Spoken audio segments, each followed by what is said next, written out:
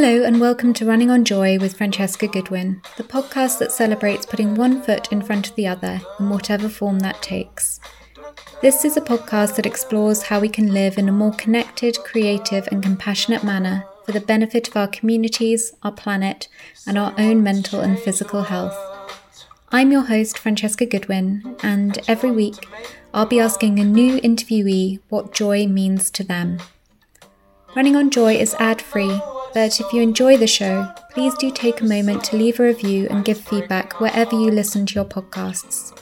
You might also consider supporting the work of Running on Joy guest Dan Lawson through Rubbish Shoes and Rerun Clothing to end the cycle of wastage in the sports clothing and footwear industries. Follow at Rubbish Shoes and at rerun.clothing on Instagram for further information. Taught how to compromise.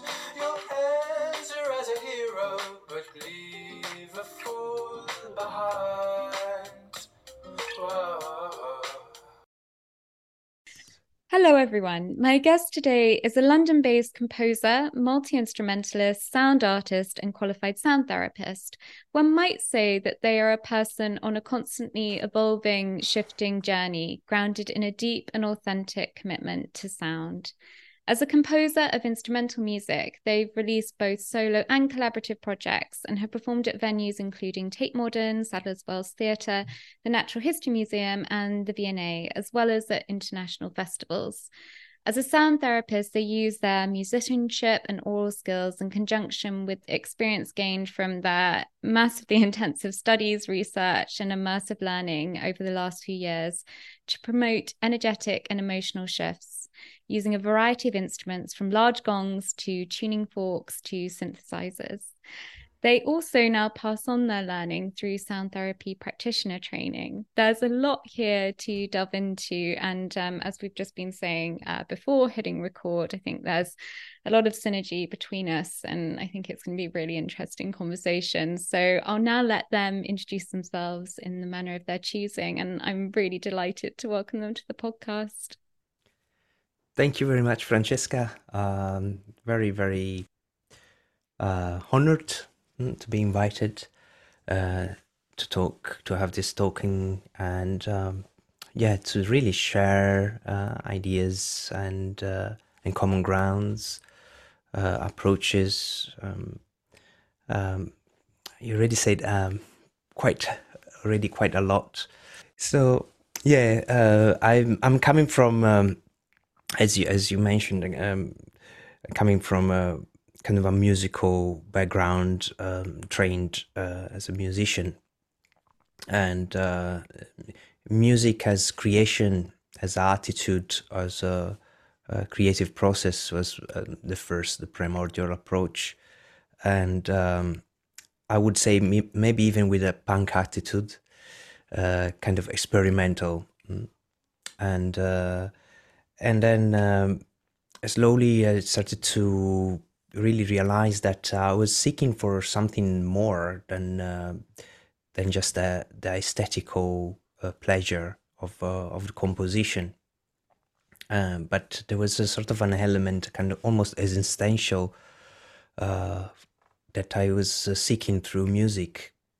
And then I realized suddenly that it was the therapeutic aspect and healing aspect of music that I was seeking, or if you want something a bit slightly more profound or spiritual, and for a series of events, I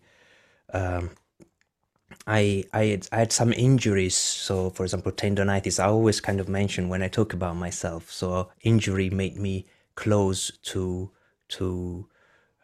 sort of a fragility, and also a sort of a questioning, and through that tendonitis I had to stop doing music, and especially, for example, guitars for a while, and made me sort of go into a search and reading about how I could heal myself through sound and music, and I discovered sort of sound therapy. at that time, and from there, the whole journey started to evolve and it kind of bloom, and and from there, as you can imagine, lots of changes in through like personal aspect, personal life, but the idea of music and sound as healing was already there.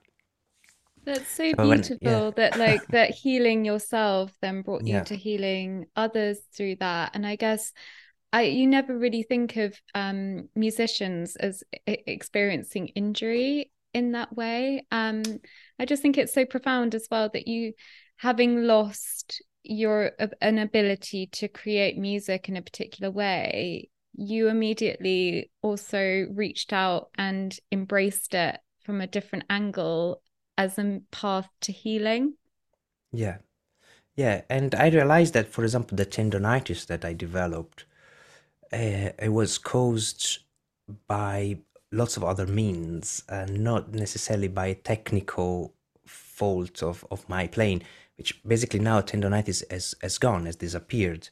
But it was kind of linked, I was rooted in behaviors and also my thinking and my the stress level that I was experiencing and habits, lifestyle, all of that. And so through sound, I enabled a sort of a change into myself and having like I cleared the picture and I cleared the mirror. I was reflecting into it, and from there, actually, lots of other things happened, and eventually, I've healed, and well, I still play guitar. Yeah, that's just, I guess, an ending. But yeah, that's what happened. I had some experience before that with autistic children, and I was working in a school, in a primary school at that time. I was trying to split my day in two. So this I had this job that I was finishing about 3:30 in the morning, in the afternoon. So I had all the afternoon and the evening to do music, to be in rehearsal. And but during that time, I had this kind of intuition with the head of the department at that time in the school to try to make and to do sort of a music laboratories and workshop with these children. And from that was actually the first big experience in my life where I realized the power of music and sound with my own very own eyes. And yeah, it was really something that I would never forget. Almost like a very profound experience. Some children that were not vocal and were not engaging in any sort of communication, like severe autism, they were instantly singing, expressing their emotions through sounds, and some of them even singing some words out of who knows where, but actually producing sound that were even making a sort of a sense. And so it was absolutely incredible experience. Yeah, Mm. Is that when you first sort of realized as well this kind of idea of sound as communication? yeah, yeah, and especially pure sound. So not just and not just songs or structured into conventional music, but liberation through sound. So, for example, in this workshop, I was tuning guitars in sort of a open tuning. So, whatever you strum, you make sort of an harmonic kind of drone. So, if you had few guitars and all they're all in harmony, but they make a sort of a drone, very very powerful. And then from there you have a sort of a playground for for vocalizing, for singing, for harmonizing, and each of sound that anyone makes would be in supported by this drone of wash of sound from the guitars, which don't require any particular skills to play, but just strumming any way you want. So the guitar becomes a sort of a drum if you want, or just a washboard to make any sort of sound based on intensity. So that was yeah, something that somehow I will implement also in the music I'm doing now, if you want, in the sound and same approach. And I was thinking about punk attitude, experimental attitude, in a way. We don't need. There is no need to know music to enable you to express yourself through sound. And it's interesting that you use the word playground there as well, and in conjunction as well with talking about children. Do you think that we can learn a lot from children in terms of their openness to play? Yeah, absolutely. I think children are. If I all the time I want to compare myself, I try to compare a child just to try to learn, or try to not forget that openness, as you mentioned, that that lack of self kind of judgment sometimes, and the ability of letting yourself go, and before probably 6 or 7 years, or maybe around that age, when there is a sort of a or the consciousness start to from societies started to kind of, and the ego started to develop, and the child is very free with no sense of uh, either fear or shame, or so it's more it tends to express much easier, both with colors, with if you give a child most of the time like a blank sheet to draw, it would come up with something with abstract, or just engaging with colors. Most of the time when you give it the same blank sheet with to a grown-up person, it might struggle and I would think, oh, what can I do, or maybe think if they're good or not at a drawing or a painting, and they're blocked about thinking about the limitation of what they can do or they cannot do it. When the child is much more freer, and then the approach is already to maybe just maybe fill up the space with any sort of color they can find, but it's still honest and a very existential approach, if you want. I'm interested if you have any thoughts on kind of why people struggle so much with that letting go and kind of giving ourselves over to our bodies, and actually kind of experiencing that sort of full-bodied uncontrollable joy as well, because I think joy is very much a kind of a vulnerable thing as well, to be able to really feel deeply, whether that be grief or sadness or joy. Like all of these things, you have to allow yourself to let go, and that's something that I think we really struggle with. And I don't know if you have any ideas around that and why that is the case. Mm-hmm. Yeah. uh I really like your Instagram name, Running with Joy. It's just that's actually, yeah, running with joy. In fact, actually, I think it could be linked to this aspect. It's the name. I think we somehow we comfortable the comfort zone that we might have. It's included the way we are with our kind of limitation, or at least our perception of ourselves. So we are comfortable with that. This is what we are, and then the vision of the world is a reflection of what we are. So it's a reflection of our beliefs, of course, beliefs about ourselves, the society, the world as it is. It's all a part. It's all a belief, basically. If you stand it somehow, it's a reality. And about the difficulties of letting go, I think from my personal uh, understanding, and that we are afraid sometimes to open to possibilities, and are afraid of letting go of the belief that surrounding us, of our own shapes, of our own identity, um, our own vision of the world. That would be a death of the ego, if you want. Whenever you take off the mask, or you take your identity, you kill the way you believe you are, then you have all the possibility in this universe.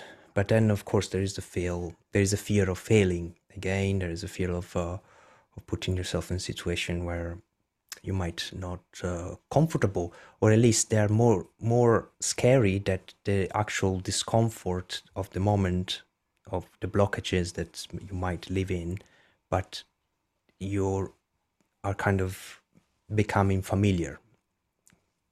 I don't know if it makes sense what I'm saying, if I No, that structured clearly. absolutely makes sense. And it just puts me in mind of when you were describing your injury as well, whether that was, did you find that that was a kind of unlocking for you in a Yeah. way, that there was that kind of death of maybe your conceptions of what you were, what your identity was as a Yeah. musician before, and then that failure in a way then opens new possibilities for you in a physical but then also a psychological manner as well.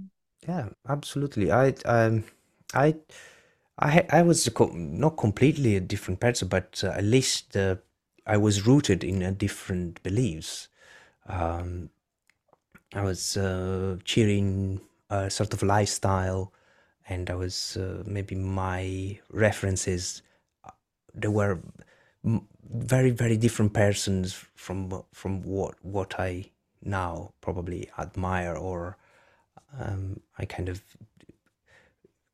observe as someone that could be beneficial for my life. But before, yeah, I was definitely there was it was a different person in this body. In Mm. this there was a different at least a different different shape of the identity was shaped in a different way. And so I came across a series of death of egos.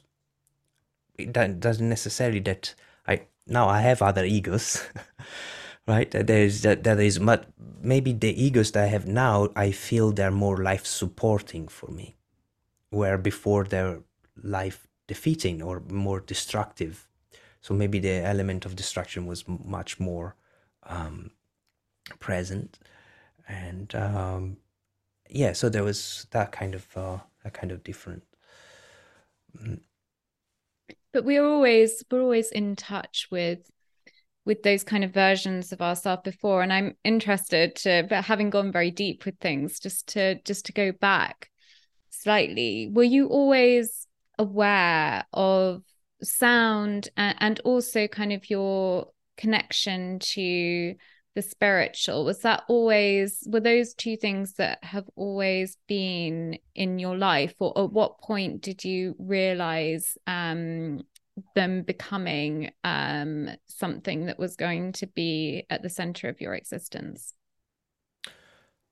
This is nice. A nice question, because it brings me to two moments. The first time I actually three moments. The first time I discover sounds. The experiences was one was you remember, I don't know if you do, but probably not. But I'm not sure. But when I was a child, maybe I was a bit uh, before you, but there were like tape recorders. Yeah. Okay, you remember that, okay. I look about 18. I'm 33. I can Okay, remember tape okay, okay, recorders. okay, okay, okay, good. And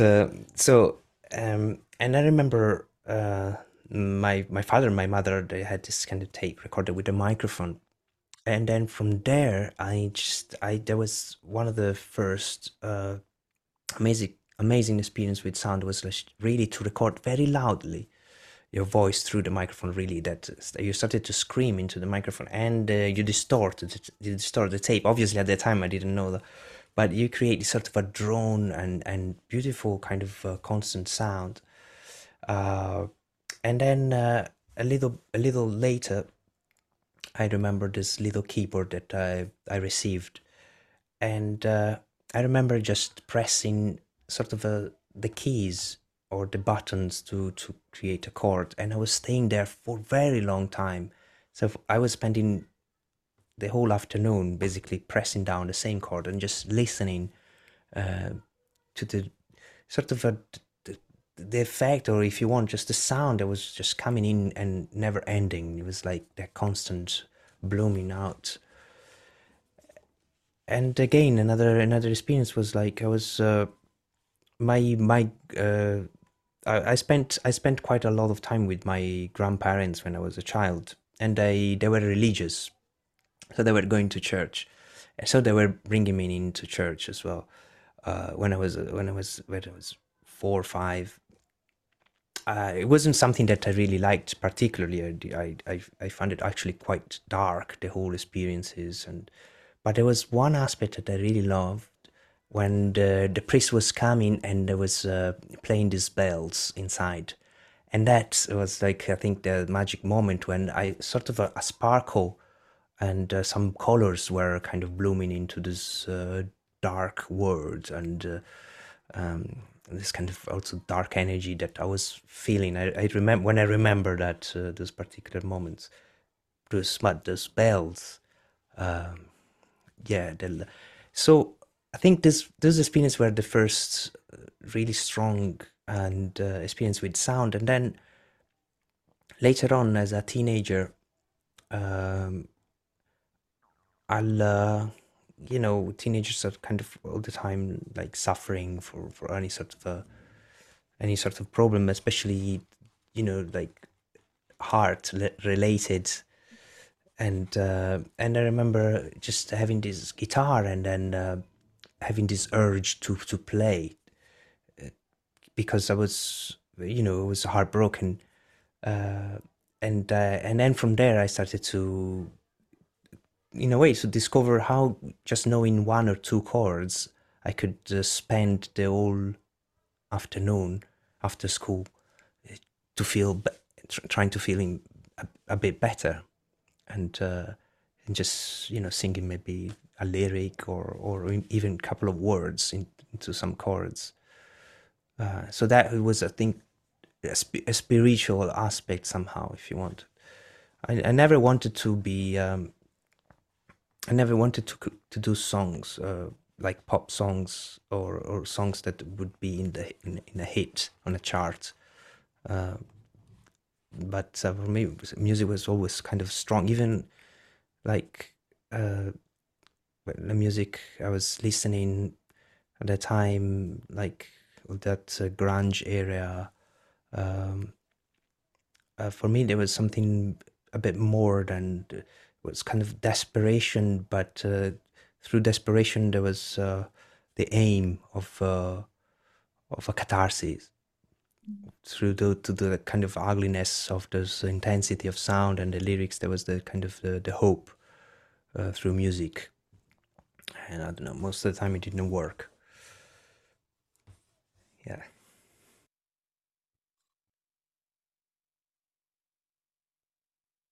Mm. Yeah. Yeah. Pretty much.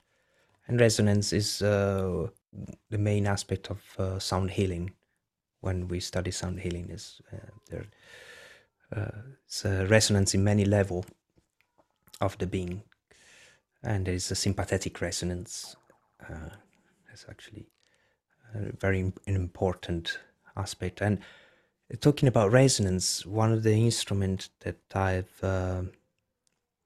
become to love the most, apart from obviously the gongs, is the sitar. You can actually see it at the back there. Uh, yeah, uh, and uh, and that is basically built on the principle of sympathetic resonance. So the main strings are when the main strings are plucked, the vibration of the main string allows the vibration of the sympathetic strings to activate, and so the whole instrument becomes sort of alive, like an organism. It's so interesting that you just described it as that, because I was literally just thinking, are do you feel like the instruments are almost like people in a way? I'm thinking also of kind of complementary sort of homeopathic medicine where you treat like with like, and this idea of kind of the instrument as organism, as life force that then connects with a human life force as well. Is that a description that sort of fits your idea around connecting sound and healing? Yeah, yeah, and absolutely, we are instruments, uh, for sure. We are made as instruments. Um, there is lots of elements that are basically resonating within us. Bones, for example, one of the most resonant uh, kind of materials. When we speak, there is of course, there is all the cavity at the of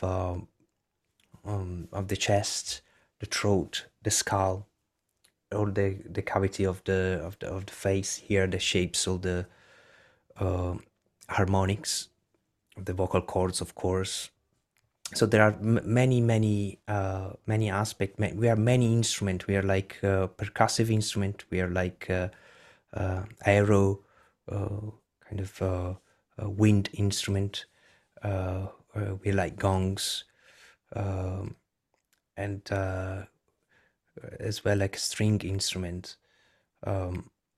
So yeah, definitely. There is a sort of and you know, you talked about you mentioned homeopathy. That's for sure. Also in sound treatment, we might find particular sounds or frequencies or that the body might need to kind of reintegrate into their system, or sometimes even sometimes we are our own kind of um, kind of doctors.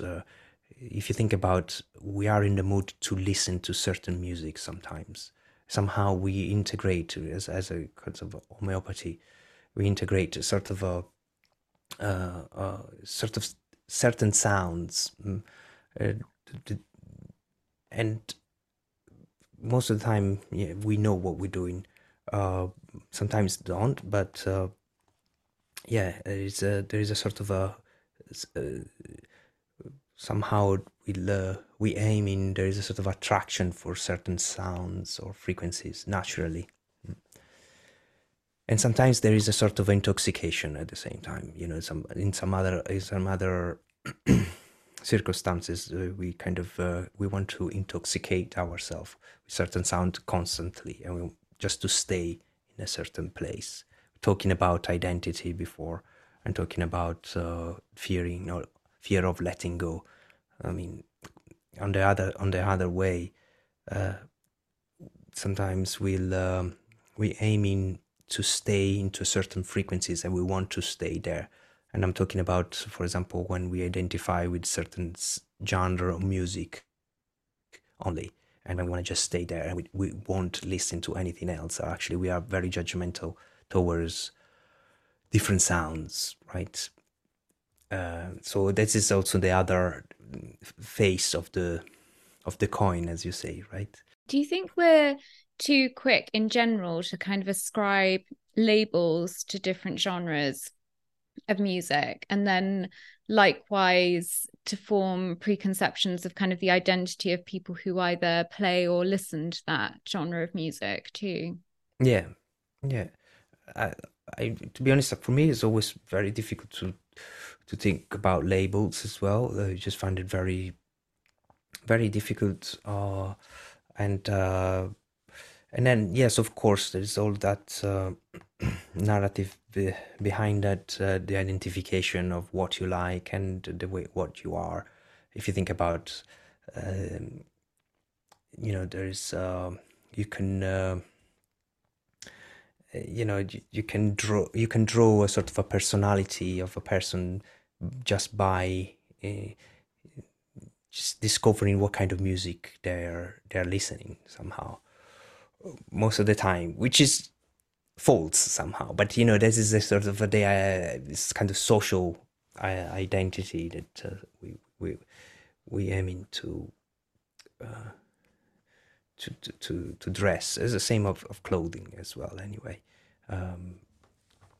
so that's why I find it in pure abstract music that kind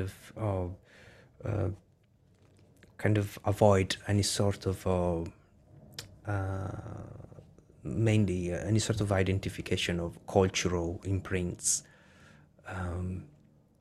as because somehow it's not, you cannot identify it, and there are not shapes in model chords, and there are no lyrics, for example, most of the time, so they're not words to grip on, and it's sort of open to interpretation and prone to stimulating state of consciousness and direct response from the body as resonance. Is that what drew you to minimalism, kind of as a conceptual thing to study as well? Yes, and minimalism, for example, from music that I really like, and I used to like all the minimalists from the old school minimalists, from the one I'm talking about from early Philip Glass and Steve Reich, but also Arvo Part and all the other composers, Moondog, and but also they were actually somehow finding their roots into another kind of minimalism. For example, from the gamelan music, as Steve Reich, or from the drumming of the West Africa, the same Steve Reich, and Indian music, Philip Glass, or the ragas. So after discovering that minimalism, I kind of learned and dipped into the minimalism of classical music, for example, of India and Southeast Asia, which is has all the kind of attribute to be kind of infinite, so not cannot really put it in any sort of a shape. Somehow is built to be immortal and infinite. And always kind of also treading that line between being something and nothing, between movement and stillness. There's that beautiful tension there, and I think that that's very much present in your work as well. And I guess kind of the principles of minimalism of sort of aiming towards infinity, but you never reach it. Yeah. Kind of thing. And as I say, there's that stillness within it, no matter how vibrant the music is. There's that poise and holding of space that it does, which I think is through that vibration, that resonance beneath everything is the still. Do you feel like that's something that you aim for in the music that you produce? Yeah. Yes, as you said, I mean, you said very, very, very beautifully. Uh, it's I exactly aim to find that space where somehow you suspend. There is a suspension of of of of judgment for a moment of infinite, and that infinite is created by sort of a repetition and a sort of micro changes or microtonal, or even the aesthetic moment of if you want to put it in a way, sort of a kind of um, almost going into a sort of macro, uh, um, into more a particle aspect of music. For example, the repetition of a chord, or even like a sustained uh, sound. Um, it could be sort of a kind of and sort of a, I don't know how to explain, but I want to say it could be sort of a magnified Hmm. and explored somehow, so that one element can become a sort of the container of an infinity of of micro sounds that are contained into this into this into the initial chord or structure. And yes, for me, it's exactly that. It's trying to discover um, a sort of a joy and surprise into elements of unexpected um, sound that might recur, or sometimes also the combination of different harmonics or different resonances. Um, it really created this sort of a happy accident in music, where a new tonality comes up, and the resonance uh, aspect of the composition might uh, make you somehow suddenly discover something about yourself, or about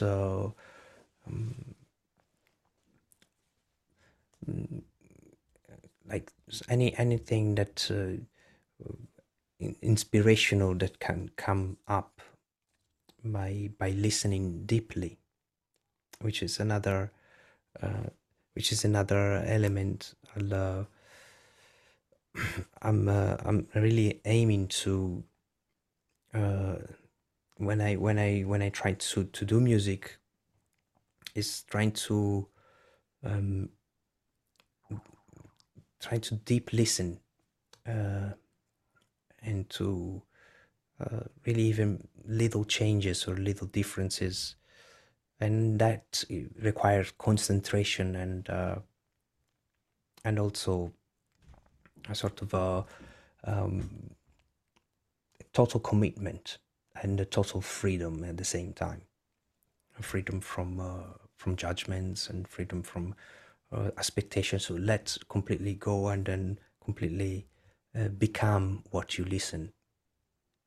It's so interesting. It's like creating your own ecosystem in a Yeah, way that that it's a continuous feedback loop, isn't it? You're both creating the sound, but then listening to it, and then that's informing the next frequency.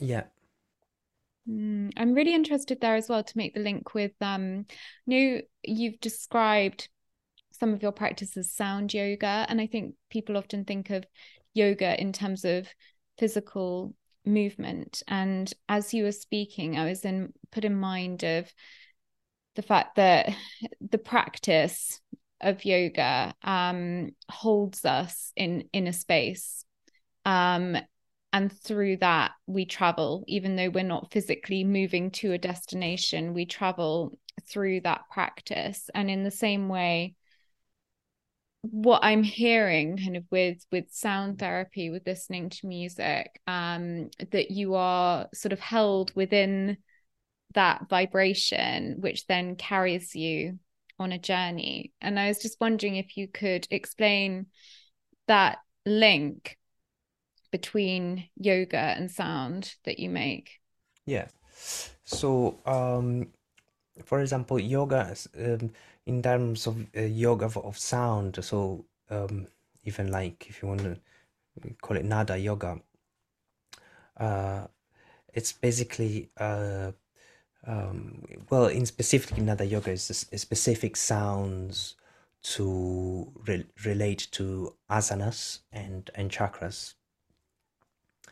Um, that sometimes, when especially when I work with some yoga teachers, sometimes in some workshop, maybe we want to explore that uh, and just take it from kind of the traditional yoga, nada yoga, uh, and uh, and in terms of yoga of sounds, kind of in a more broad approach, um, I kind of refer more of similarly as uh, we do yoga, and there is a sort of a deep listening of the body when we do yoga. Kind of we connect with any sort of micro movement and response from each of the tendons and the nervous system, and also the alteration of the mind, of the conscious mind. As soon as you do yoga, and then you're trying to stay with your breath, so you to enabling like a higher consciousness, if you want, and then higher uh, kind of connection with the body in different levels. Same in sound, in deep listening at least. You're trying to enabling that sort of a deep listening and concentration into the sound element, and so that you are allowing the body to feel the sound. So from your skin, from the nerve, from the terminal of the nervous system that actually terminates into skin, to the receptor of the skin. So you learn to listen the sound through also uh, just your emotional body.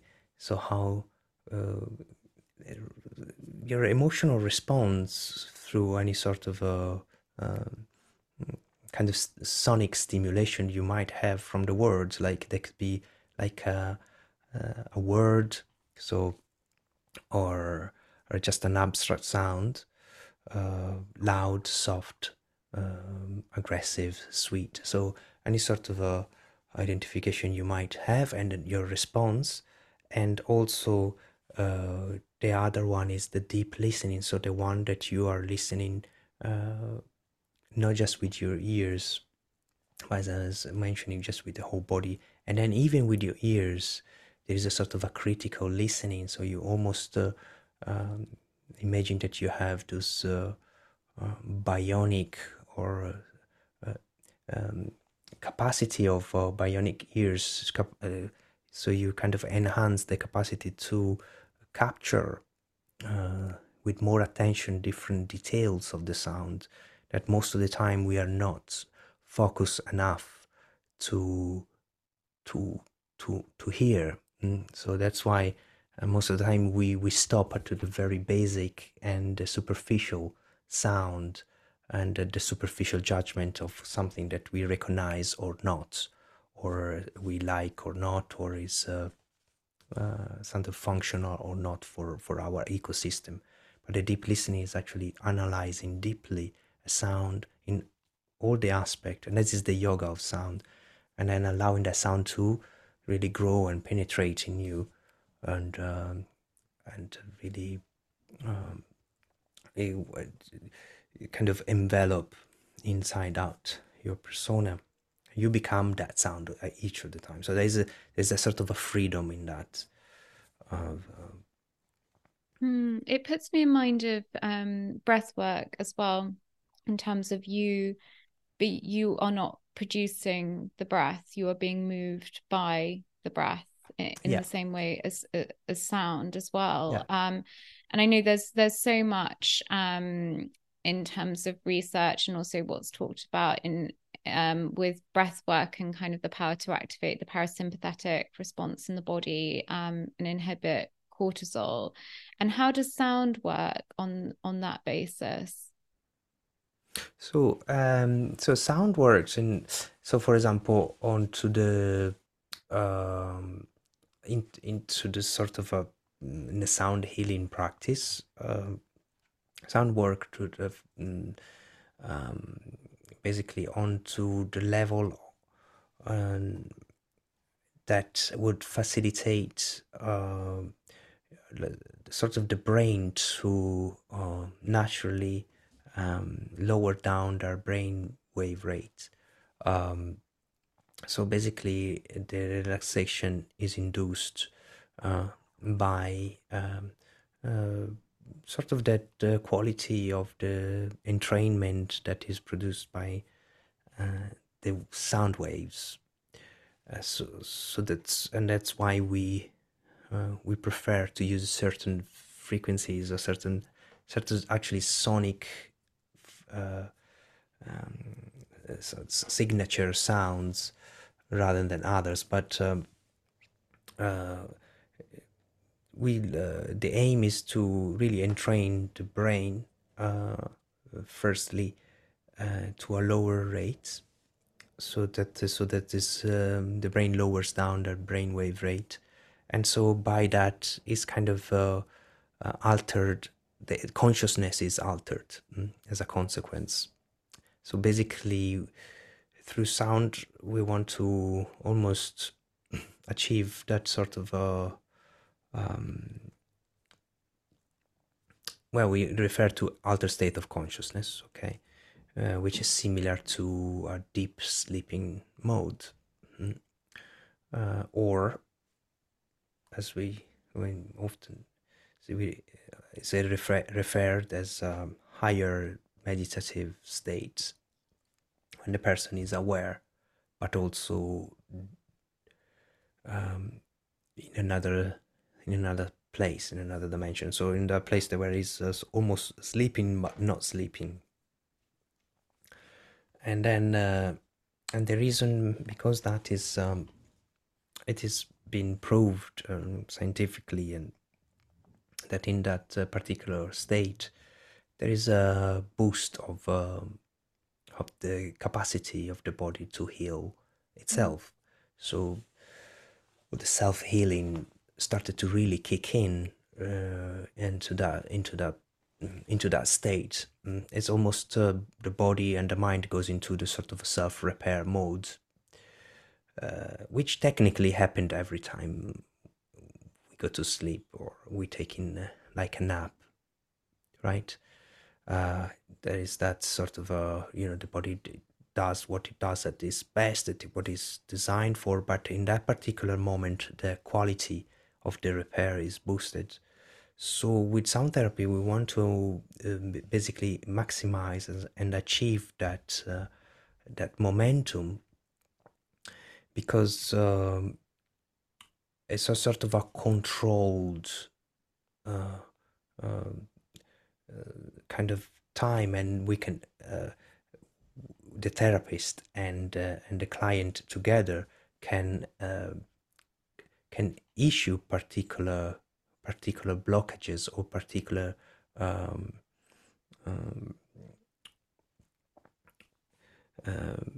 particular elements that they need to work on. So there is also a component of the focus, of the conscious focus of what to heal and where to focus in terms of healing energy. And another aspect of that is that when we enter into this kind of deeper, higher states or altered state of consciousness, as soon as we come back, we have somehow gone through a little micro suspension of the ego state and sort of our own reality, and we come back in a sort of a refreshed. It is also expressed as oceanic boundlessness, a sort of openness to life, if you want, to elements, and having a broader image and vision about ourself and life. Somehow the mask is cracked, if you want, is kind of opened for a bit, and that is a very particular and beneficial momentum as soon as we are back to see ourselves in a through a polished mirror. Actually, we referred about that, and it's through a sort of a mirror that is slightly more enhanced, so we are enabling to see ourselves with more clarity, and imagine that we are becoming the best friends or advisor for ourselves. And then also there's another aspect of sound therapy. So sound therapy is also happen not just magically, so that there is a sort of this magic frequencies that comes and enter into the body, but there is also a sort of a re-elaboration, and there is a sort of a reaffirmation of and rebuild of the identity and the belief that we have about ourselves, and that thanks to sound we are kind of supported into this work.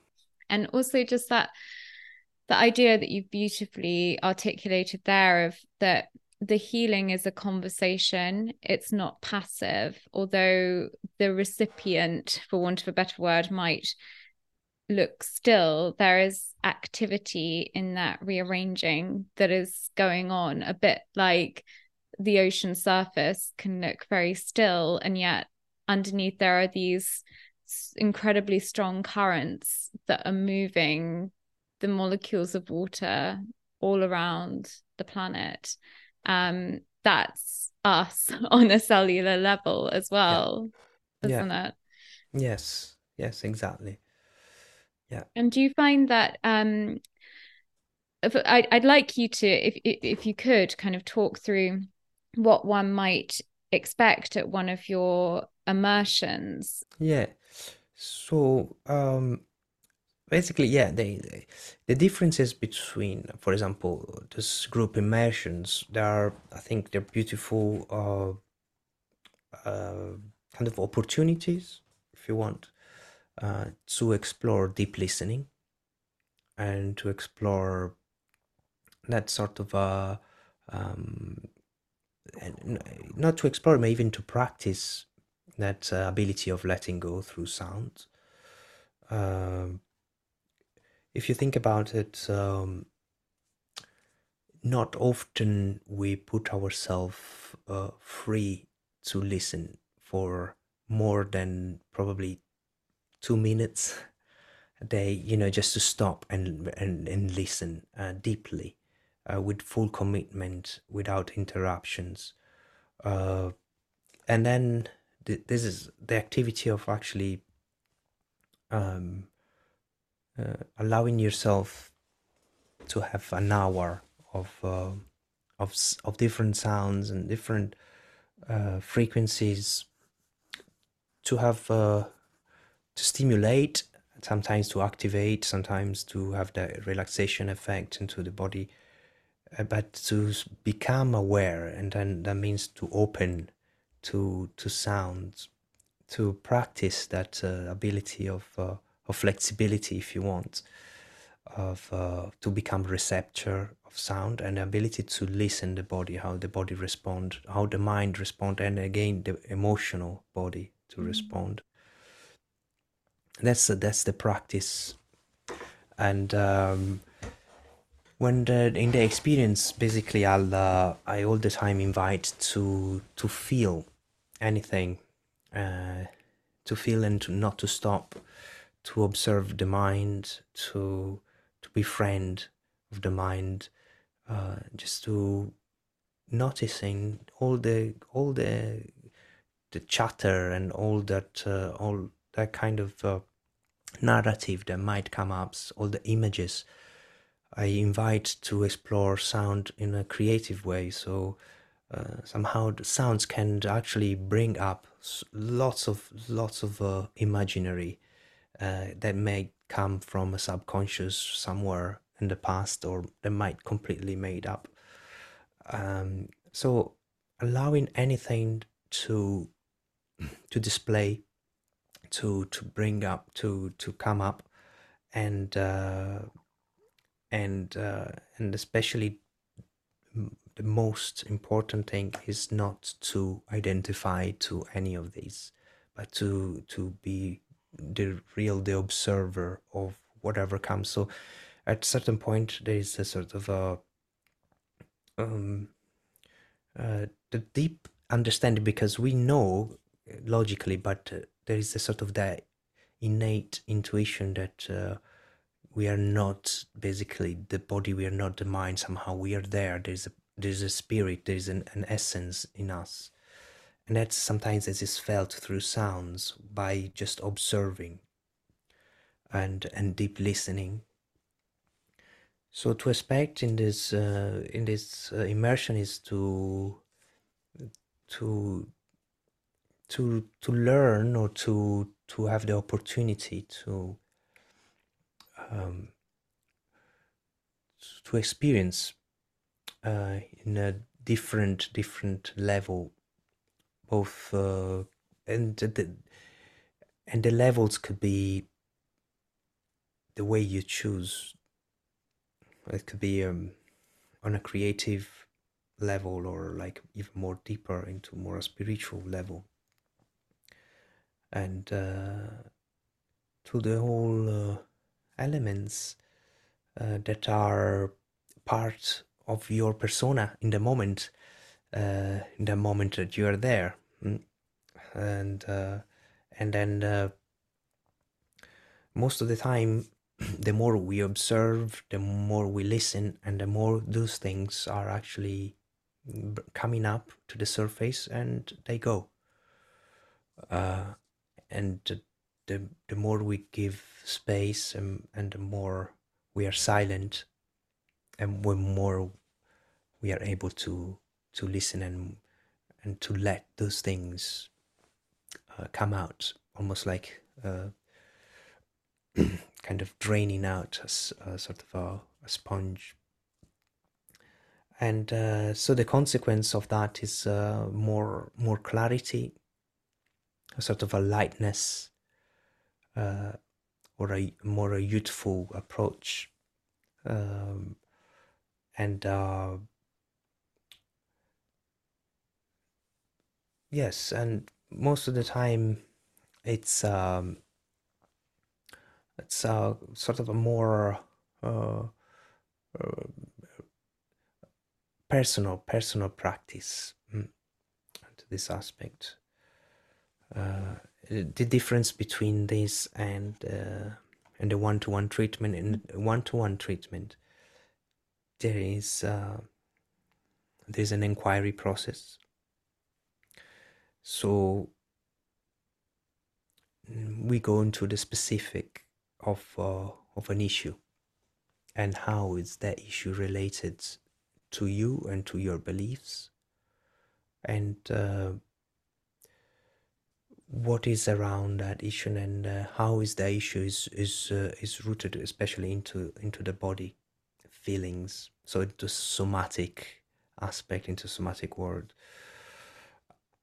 And then through the session there is a sort of a digging and digging and digging until we reach a sort of a limiting belief, which is the cause of that particular belief. I don't know if it's clear, but yeah, that's the difference is that. Yeah, it's interesting linking that to the spiritual elements, because I think those limiting beliefs, we all have these mythologies that we tell ourselves, that we build around ourselves, and it's a case sometimes of releasing those narratives and then finding a way to build new ones that better serve us, Mhm. as you touched on at the beginning of the conversation. And I'm interested as well, because we spoke about it at the beginning of our connection, how space itself also informs your practice. So basically, I relate to the space. Most of the time, it's basically sonically. for me is like entering into a space and observing how that space has a sonic identity. And so churches, for example, they are built to magnify somehow certain sounds. They're being more echoing. Uh, if you think about it, in high ceilings and very thick walls, they kind of enhance a sort of a reverberation. It's just technically built around the voice and the choirs, just to just amplify the majesty of the omnipresence of the word of God. And so there is this kind of element of a sonic identity of the space that is it kind of translates also into the way the instrument sounds and the way you play as well. And then related to that, there is that energetical identity of a space. For example, I started to like all the sort of spaces that have they have any spiritual practice. I think there is a sort of energy that retains within the walls somehow. There is a way of saying that you know somehow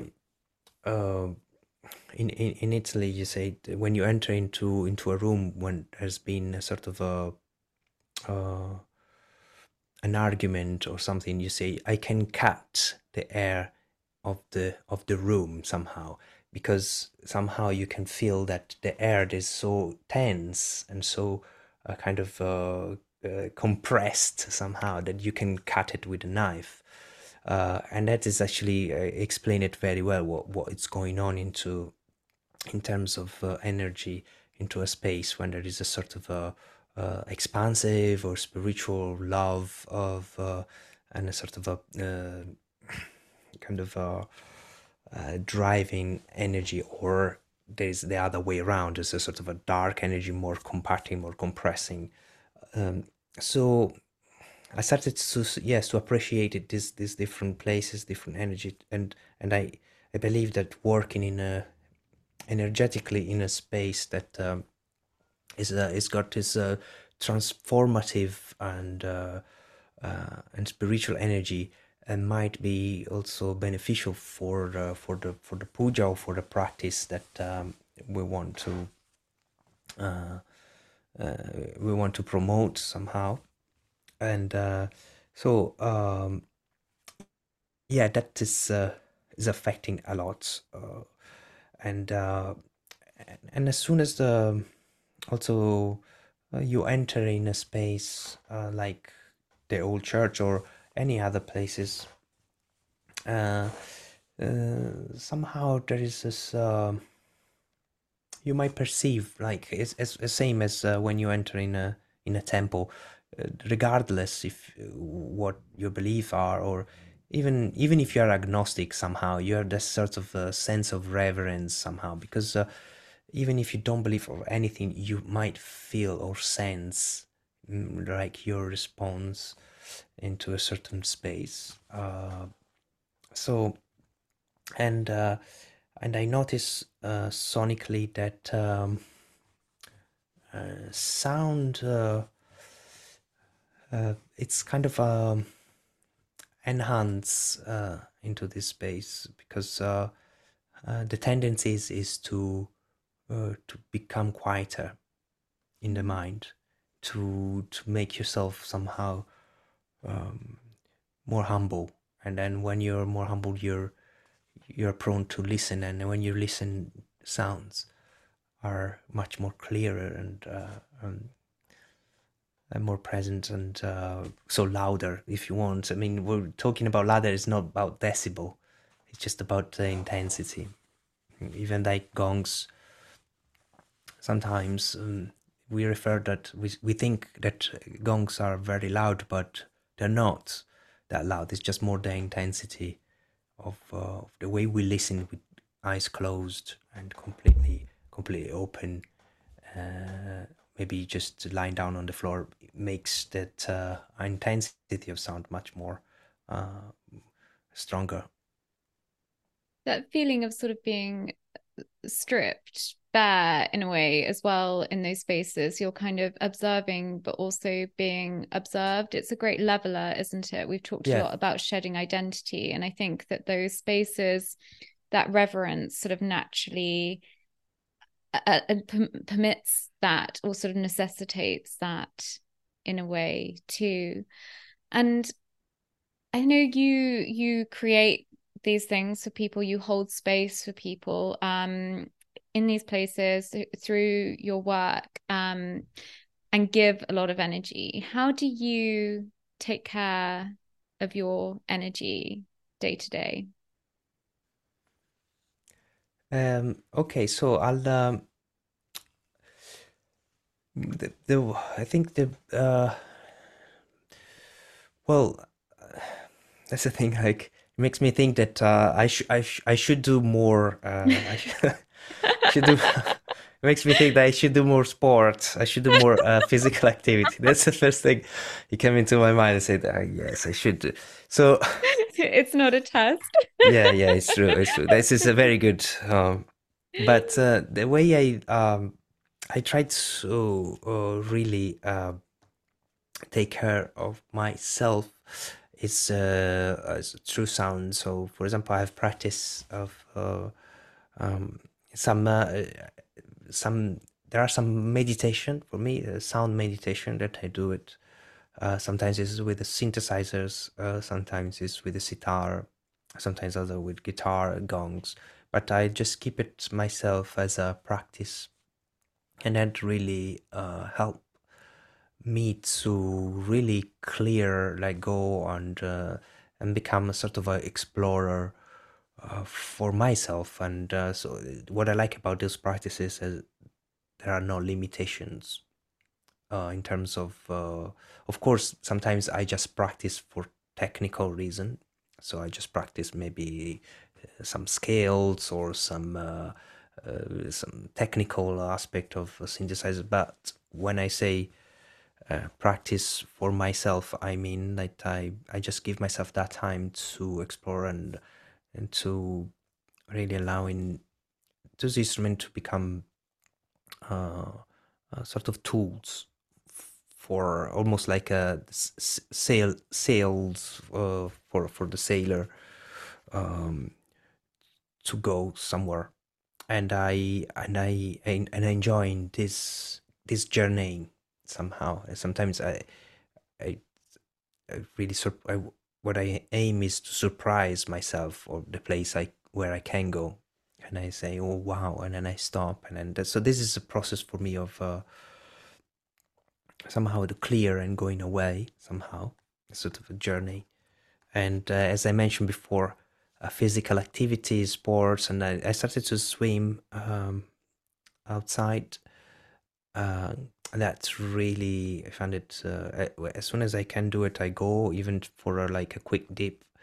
There's I'm lucky because close by there's a little water, kind of open water swimming, so that I find it really really super beneficial, especially after big kind of big sound journeys or gong bath. Even like after the puja day morning, after I just went and I had a nice swim out there, um, and then trying to stretch, try to do yoga, and I noticing how the body wants to contract all the time, and as soon as the older you get, and the kind of tenser somehow, you more like tend to shrink if you want.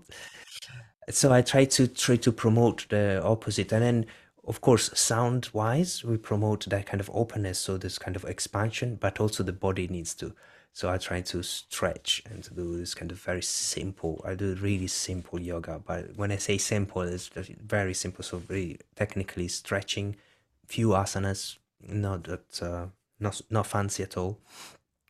And another practice I do is constantly is sort of a short uh, kind of pranayama, kind of a kriya pranayama meditations or yoga, just sets of breath that they help me to somehow very quickly clear whatever it's going on, and sort of give me an instant benefit. I'm actually I'm surprised how much I'm learning every time I teach.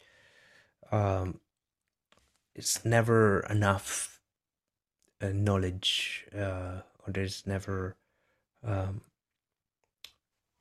enough kind of truth. Somehow it just somehow it's always discovering some more, and sometimes actually forgetting something that you thought you knew, and then maybe starting again with a new approach. At 0 point, always trying to aim for a kind of fresh, the beginner's mind, and a fresh zero kind of state, and that's what I'm trying to teach when I'm teaching. Trying to teach to not to believe in any dogmas or anything that is not you. And when I say not you, it's just not saying like we don't have to, it's important to learn and to listen to others, to other experience, but also to interiorize it into your truth, into your method, into your reality, and not, especially in sound therapy, not taking things out of the boxes and onto books. Especially, there's so much going on and so many so many things that they're being said, and they're not really either. They don't have any sort of a proof or any background or any truths behind it. And some of the statements that sometimes I read that are quite dangerous. So what I'm teaching is in the workshops is the basic of basic principle of sound and sound therapy, the approach of the therapeutic sound, and how to and how to basically to practice in a safe way therapy, sound therapy, and how to induce altered states of consciousness effectively with this instrument that we are using, and especially how to use the powerful inquiry process so that you can explore and go in even deeper with your client into this sort of blockages, and eventually into the limiting belief that are shaping our visions and of ourselves and then of the world. So technically, how to be there, and for and to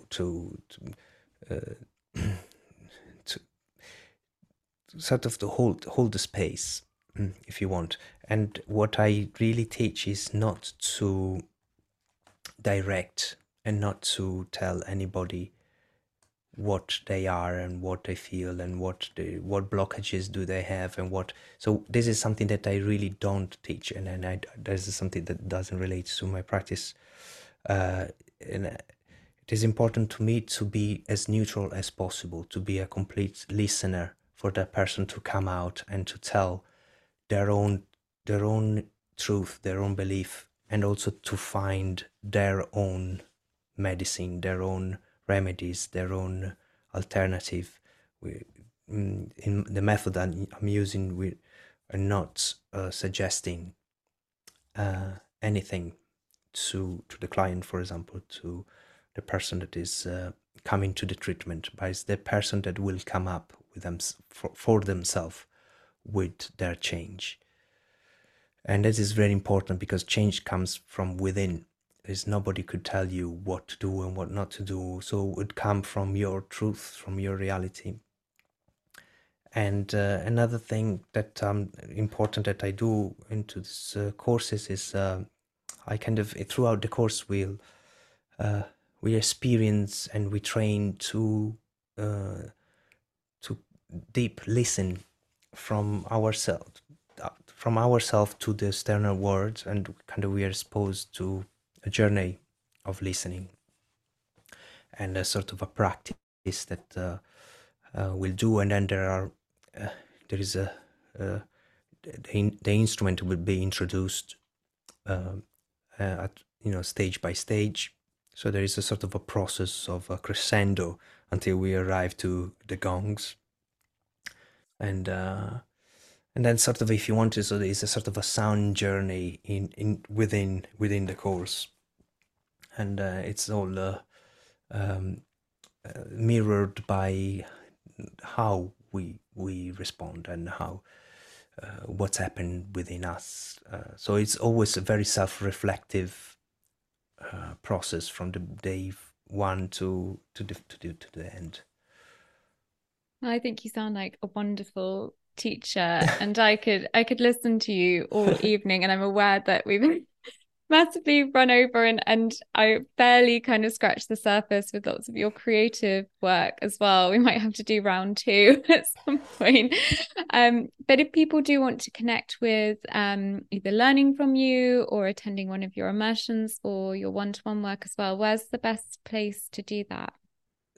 So, okay, so to connect with me and for this training, actually, I have to say that there's one starting in October, which is fully booked, and there is one starting in March, which is half booked but is not out yet.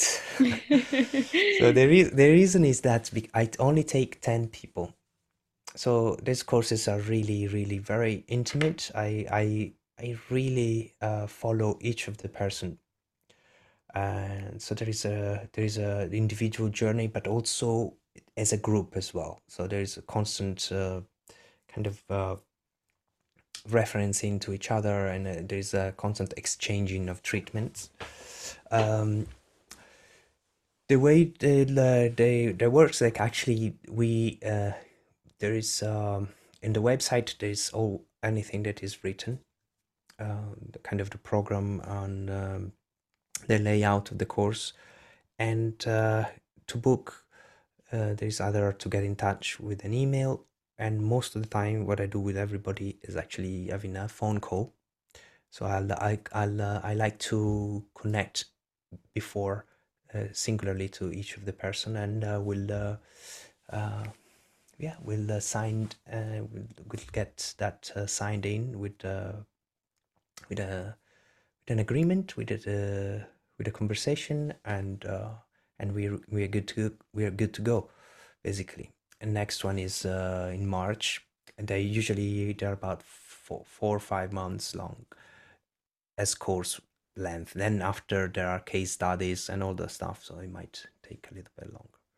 And then for your events, they're on your website as well, aren't Yes, they? Yeah. which I will update very, very shortly. There's as a little bit behind, but there are lots of new, uh, interesting uh, kind of concerts and yeah, and stuff that will come up.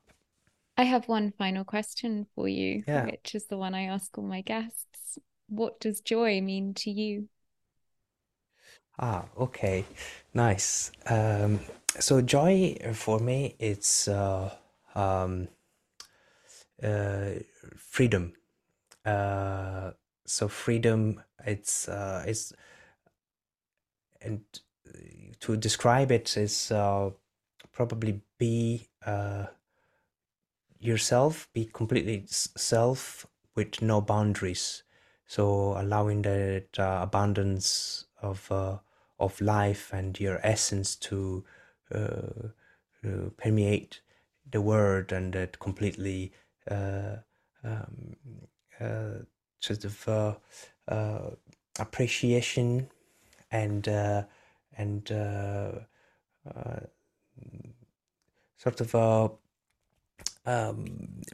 omnipresence of all life, be part of the self, and the self is part of everything. That's this kind of joy, that sort of a blissfulness, and maybe it's a hint of infinite, who knows, but I think it's that's what I refer as kind of joy, liberation, freedom, and to feel,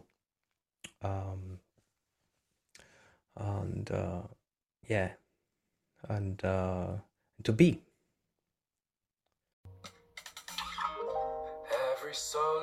I am so grateful to the community that is growing around the podcast, and if you've enjoyed today's episode, I would so appreciate if you can share it with your communities and help spread the message of support, perseverance, and joy further. If you have any feedback or suggestions for future guests, you can find me on Instagram at running_on_joy. I'd love to hear from you. Thanks for listening, and I'll see you next time for Running on Joy.